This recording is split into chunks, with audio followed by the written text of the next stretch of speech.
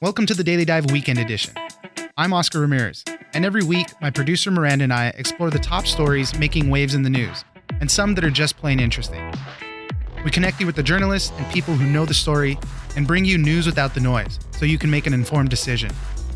You can catch a new episode of the Daily Dive every Monday through Friday, and it's ready when you wake up. On the Weekend Edition, we will be bringing you some of the best stories from the week. A huge story that happened right at the beginning of the year was just 33 minutes into the new year when NASA made space exploration history, observing the most distant space object ever, and it kind of looks like a red, lumpy snowman. The New Horizons spacecraft was traveling at 32,000 miles per hour as it did a flyby of a space object called Ultima Thule, which is about 4 billion miles from Earth. It's just a crazy feat of engineering, math, science. It's such a crazy story. We spoke to Andrew Friedman, science editor at Axios, to talk about this great space achievement, to start off the year, what to expect in 2019. And we start off by him telling us exactly what this object is that's called Ultima Thule. So this thing is what's known as a contact binary. It's the first such world that we've ever seen close up. Basically, you can think of it as two relatively smallish, icy spheres that have been fused together over time while spinning about an axis. Rotational rate is about every 15 hours. So it's just out there spinning about 4 billion miles away from Earth, and it's in a region of space that is thought to be home to all of these types of objects that haven't changed much since the dawn of the solar system. So basically, it's a time capsule. It's as if school kids, buried this thing in the ground and came across it 4.5 billion years later and took a look at it. And that's what we're getting a look at. We're looking at what might have been the building blocks of both planets and comets. You called it an icy world, and as you're saying, it's comprised of building blocks of early planets and things like that. It's not a meteorite or a comet or something like that. It's like an early formation stage of a planet type of thing, right? Yeah, it probably was materials like this that went on to form planets and went on to form comets for a variety of reasons. Objects in this part of space, which is 1 billion miles beyond Pluto, they're so far from the gravitational pull of the large planet that they're kind of adrift, and it's an incredibly cold region of space and a very dark region with a very dim starlight. So it's thought that there's some icy remnants out there, and that what they can do is, by studying this, they can test their hypotheses for how planets form in the first place. Do they form as the result of violent collisions between objects, or do they form more out of slow conglomerations of stuff, sort of like a kid playing with Play-Doh, adding pieces into a ball over time? How are we observing this now? Because this is NASA's New Horizons spacecraft. It launched in 2006. And in 2015, it gave us a ton of data on Pluto. Now this one, I've read a couple places that we're straining the capabilities of this spacecraft. So the spacecraft is healthy. It's 13 years old, but it's healthy. It has a relatively weak antenna. It's out there 4 billion miles away. It takes 6 hours or so for a signal to reach Earth, broadcast from the spacecraft. And we can only download it at a certain rate. It's not exactly Fios or broadband or something like that. We're limited by the speed of the antenna here and the energy that they can devote to it because they don't want to use up all the battery. 6 hours, 4 billion miles. That doesn't sound too bad, though. It doesn't, actually. It sounds a little bit faster than my home internet, actually.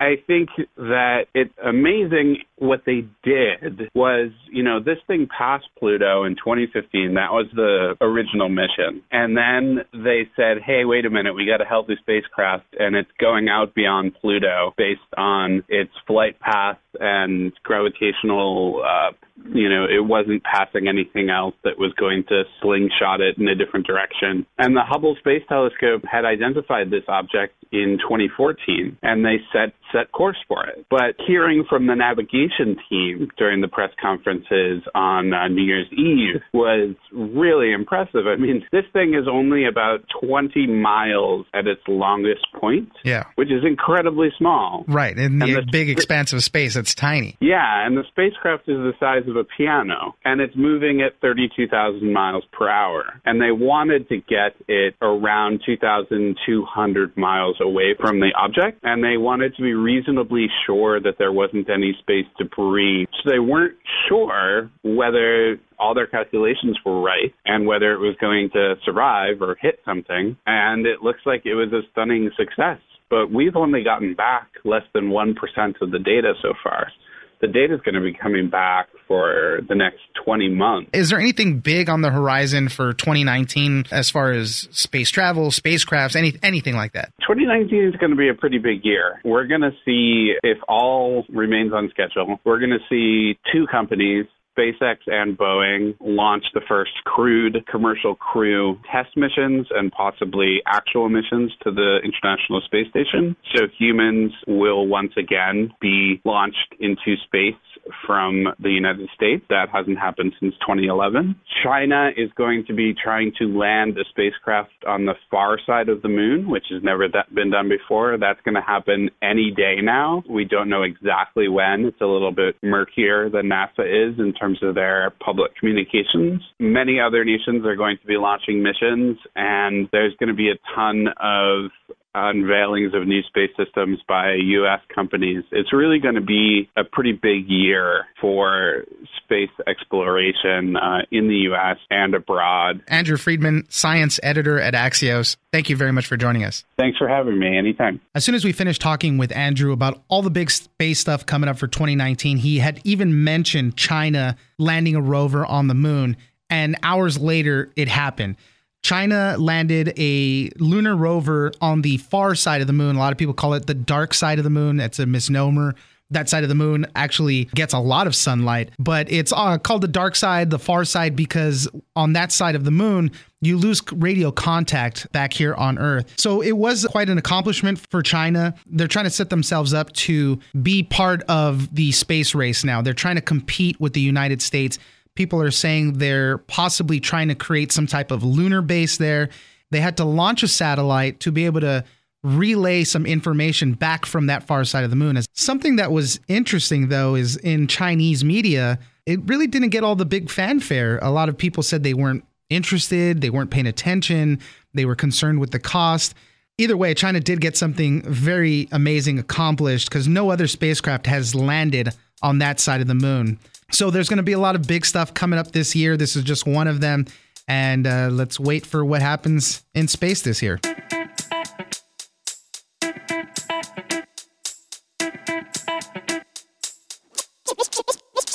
We got to speak to a really interesting guy. His name is Ken Kashenda. A lot of people kind of love him and hate him. He's the inventor of the touchscreen keyboard Autocorrect for the original iPhone. It's something that's just synonymous with all phones now, and it sometimes messes up the words you're typing. Sometimes it saves your life so you didn't send something dumb. Ken was a software engineer and designer for more than 15 years. He has a new book out about working during the golden age of Steve Jobs. And we spoke to him about a range of subjects. We started off by talking about all the struggles he had about getting rid of that keyboard that everybody loves so much. Well, it was stressful. I'll tell you, the whole plan for the iPhone involved getting rid of that hardware keyboard that was so familiar and so successful to smartphone users in the pre-iPhone era. I mean, everybody remembers the BlackBerry. Right. I had one. And it's nicknamed the Crackberry, which of course is a comment on how well people liked their keyboard on that device. And so the challenge for the iPhone was to take the hardware keyboard that everybody expected and change it to software. Beyond the actual touchscreen and all the gestures and everything, that really was almost the most important thing about the new iPhone, is because you needed to compete with that other thing. Right. And when the keyboard became software, it meant that it could get out of the way when you weren't typing. And this opened the device for apps so that you could look at full screen photos and play full screen games, turn the device to landscape and have that seem like a natural way to hold the device. So it was a key concept for the product from the beginning. How long did you guys work on the autocorrect and the keyboard for the original iPhone? The development effort, when I joined it took about 18 months to get from a very early days where we had just some simple concepts like inertial scrolling and Springboard, the app launching screen, to the day that Steve was holding up a finished phone on stage, announcing it to the world. So it was about 18 months of pretty intense work. Initially, you guys had to keep it secret because the iPhone had not really been announced yet or anything. So how was all the trials going with making this thing actually work? We had a way of approaching our work that was based on demos. We would come up with ideas and try to get a little bit of inspiration for how the software might work. But then we turned right around and tried to make something we could try out right away. When I was working on autocorrection, I would write a new piece of code, and as soon as possible, I'd grab somebody in the hallway or poke my head into the office next to me and say, here, come try this. And it was that process of making those demos and getting that feedback as soon as possible that then drove the round after round of refinement and improvement that made a shippable product from what was pretty humble beginnings. Let's get a little technical. How does it actually work, the autocorrect feature? A lot of times you're looking at keys that are next to each other and you have to make the educated guess to really figure out what you're trying to say. But so how does this all work? For the original iPhone, the breakthrough idea was that when you type a word, what you're really doing is making a pattern. I like to think of it as each tap is a star, and the pattern that you make when you type a word is a constellation. And so, fortunately, it works out that most words look different from each other. So the constellations have a shape, and if you look at the shape that a person types and compare it to all the words in the dictionary, usually there's a best match that makes the most sense. So that was the key idea. To make a little bit of a pun there, the key idea was that when you type, you make pictures that look like words in a dictionary. Let's talk about bad words for a little moment. Everybody puts in a couple of salty things in their text messages sometimes, and it always changes it to something not so bad. Ducking comes to mind. How did you guys decide to use those as alternatives for actual words, or even putting in those bad words? Well, first of all, I have to apologize to all those people out there that I've gotten in the way of their expletives over all the years. But here's a way to think about it. Usually we're frustrated when we want to put that salty language in and the keyboard autocorrects it out. But look at the opposite case. Let's say you're on vacation. You went and you rented a house on a lake somewhere, and there's some beautiful waterfowl out on the lake, and you want to text your grandma to tell her and send her a photo to say how beautiful the ducks look on the lake. Well, you don't want that to go the other way, right, do you? So you really, what you're saying is you have everybody's back. Got everybody's back when they're texting grandma. Yep. That's good. And you guys had to research all sorts of different words and actually put them into the dictionary so that the feature would never choose those words. Yeah, right. There are some countries that even have laws that prevent the use of certain language. Mostly this comes into the area of hate speech. And certainly when we were putting out this product to be friendly and useful for people, we did not want the keyboard to seem helpful in typing slurs or demeaning people. That was just not the spirit of the product that we were trying to make. So we had to research what all of these nasty, horrible, awful words were, put them in the dictionary, but mark them especially so that the autocorrection algorithm would always skip them. It would recognize them, but it wouldn't give them to you. Tell us about the new book, Creative Selection, and also working with Steve Jobs. He's such an icon now in the technological industry. He had kind of a reputation as being a jerk sometimes. What's your experience with all that? Well, I wrote the book to talk about those times when we were making the iPhone and Steve was still around making all the product decisions for Apple. And a big part of what inspired me was that I started at Apple in 2001 when Apple was an underdog. It didn't have the hit products that we just take for granted right now. And when I joined in June of 2001, the iPod hadn't even come out yet. That was 4 months in the future. And so I worked and contributed to these changes that took Apple from, a 5% market share in the personal computer market to being $1 trillion company. Now, naturally, a lot of other people had played their role too, but I was there working with some of them and contributing my part, like with the keyboard on the iPhone. And so I wanted to tell some of the stories about those times and what it was like to demo to Steve and try to get his approval. What was that like? How does it feel getting approval from a Steve Jobs, when he actually likes something that you're giving him? Yeah, he could be pretty intimidating. I mean, the reality of it is much like the legend or what people believe. But here's the thing about Steve is that he was so focused on making great products. That's what he cared about. And so when people say that, well, he could act like a jerk, I don't really look at it that way. He was just very blunt and very clear in his criticism. So if I brought him a demo, and if he didn't like it, if he didn't think that it was up to Apple's standards, well, he said so. And he didn't waste any time trying to make sure that he didn't hurt my feelings.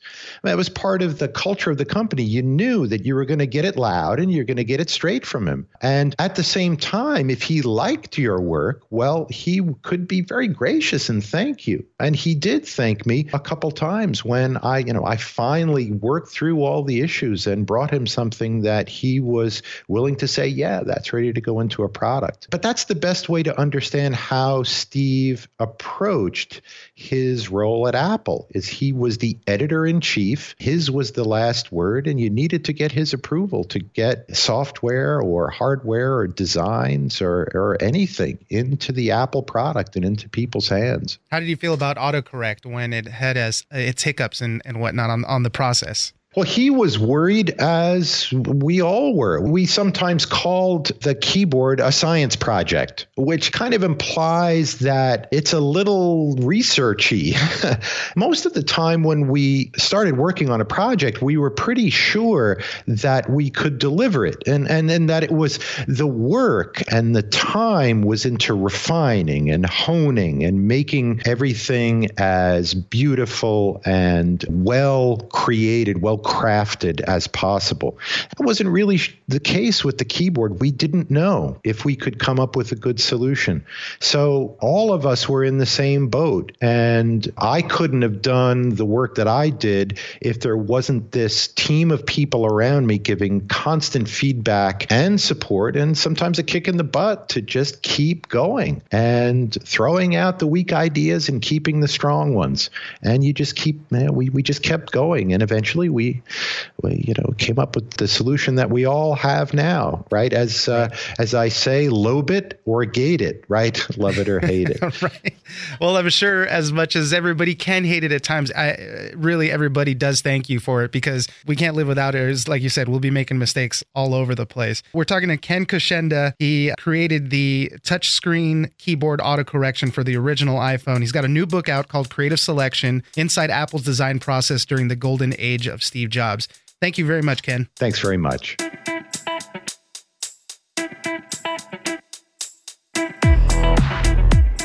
All right, that's it for us this weekend. Be sure to check out The Daily Dive every Monday through Friday. Join us on social media at Daily Dive Pod on Twitter and Daily Dive Podcast on Facebook. Leave us a comment, give us a rating, and tell us the stories that you're interested in. Follow The Daily Dive on iHeartRadio or subscribe wherever you get your podcast. The Daily Dive is produced by Miranda Moreno and engineered by Tony Sorrentino. I'm Oscar Ramirez in Los Angeles, and this was your Daily Dive Weekend Edition.